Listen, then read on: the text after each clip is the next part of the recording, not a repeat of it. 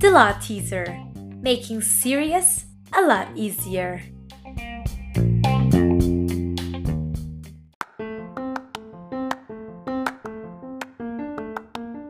This podcast is powered by Faria de Oliveira Advogados Law Firm.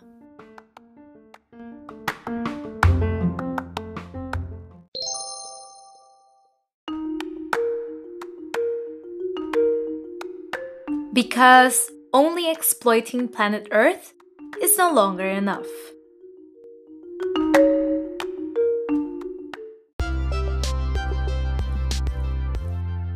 The United States President Donald J. Trump has issued an executive order giving green light to the private and public sector to begin exploiting resources in outer space. This order mentions the following: that Americans should have the right to engage in commercial exploration, recovery, and use of resources in outer space, consistent with applicable law. Outer space is a legally and physically unique domain of human activity, and the United States does not view it as a global commons. They want to enlight the right to recover and the use of space resources, such as water and minerals, in the context of the 2017 Space Policy Directive 1, which subject was to reinvigorate Americans' human space exploration program. Sounds patriotic. However, this order also mentions that the Secretary of State should report on efforts to encourage international support. Let's go back a few decades, more precisely to the Cold War, when the Soviet Union and the United States were fighting about pretty much everything. Among this, the epic space race, which kind of ended in 1969 when the US landed on the moon. Remember the classic quote by Neil Armstrong? 1969. That's one small step for man, one giant leap for mankind. Very well.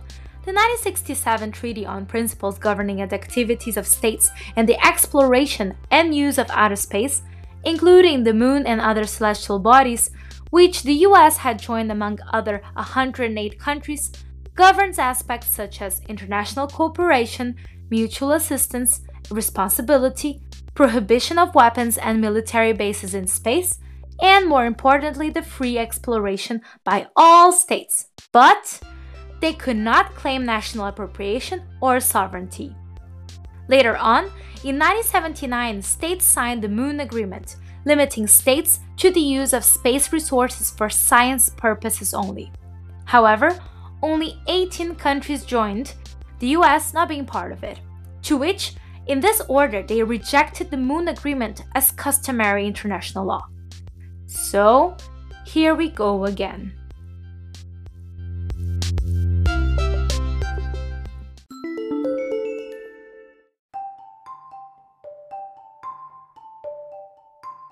There's something fishy going on here.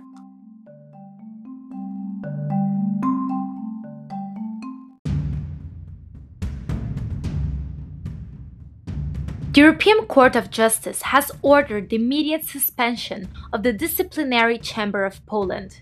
What is this chamber for? It implemented in 2017 a disciplinary regime for judges of the Supreme Court and judges of ordinary courts.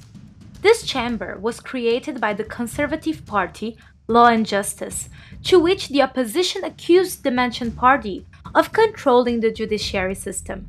The European Commission brought this action to the Court of Justice of the EU on claims that the chamber does not guarantee the independence and impartiality because it is composed exclusively of judges selected by the National Council of the Judiciary. The 15 judges, who are members of which were elected by the lower chamber of the Polish parliament, controlled by the Law and Justice Party. This not only contradicts EU law, as well as the principle of separation of powers.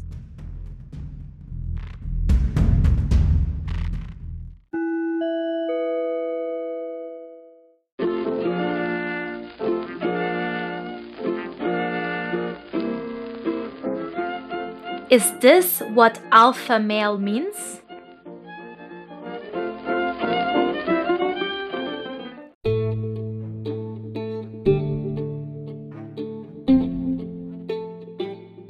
Guinea president named Alpha Conde enacted a new constitution. Even with the voters' support, a referendum on its changes happened under a violent environment with protests by the opposition, in which was questioned by the opposition, the United States of America, and the European Union as well as France, due to his authoritarian evolution. However, Conde said that the new constitution implements some important social changes, such as the prohibition of female genital mutilation and underage marriage. But the opposition, as well as the United States, are afraid that this is a pretext for resetting his term limit, being able to run again in 2020 for a third term. Let's hope for the best.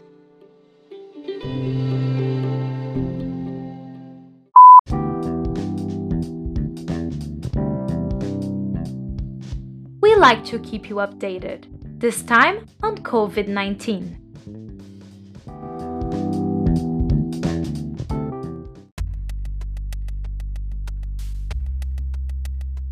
We know you are tired of it, but COVID-19 is now a big part of our lives, and we want to keep you updated.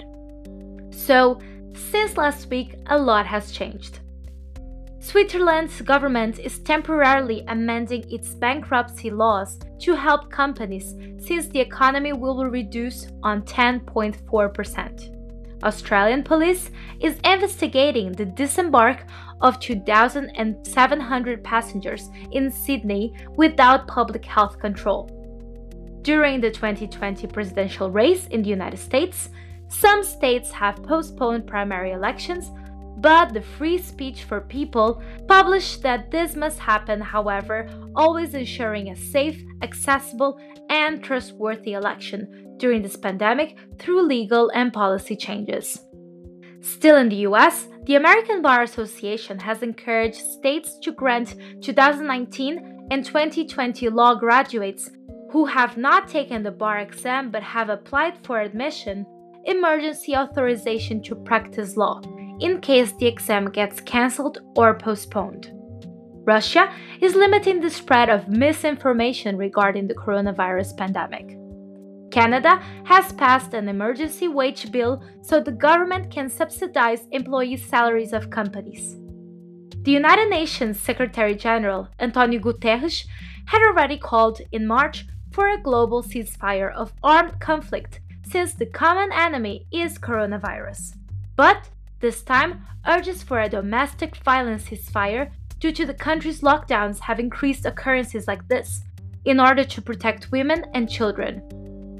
UN Under-Secretary General Fabrizio Rothschild has also called for an immediate global digital ceasefire, since cyber attacks have skyrocketed and now more than ever we all depend on the digital community and markets.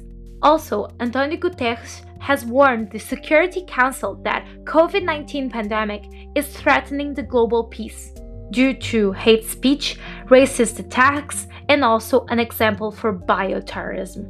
Last but not least, in an interesting case in Hong Kong, the Hong Kong Court of Final Appeal has partially upheld the ban on face masks during public gatherings. Prohibition on Face Covering Regulation, PFCR, is a ban as a result of protests beginning in June 2019 due to the extradition bill, where Hong Kong authorities could extradite Hong Kong citizens to China.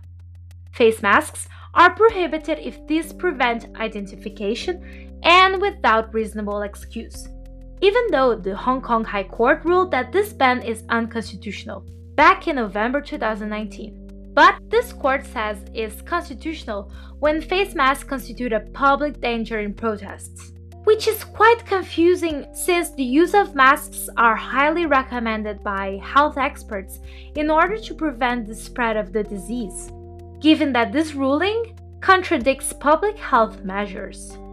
Very confusing.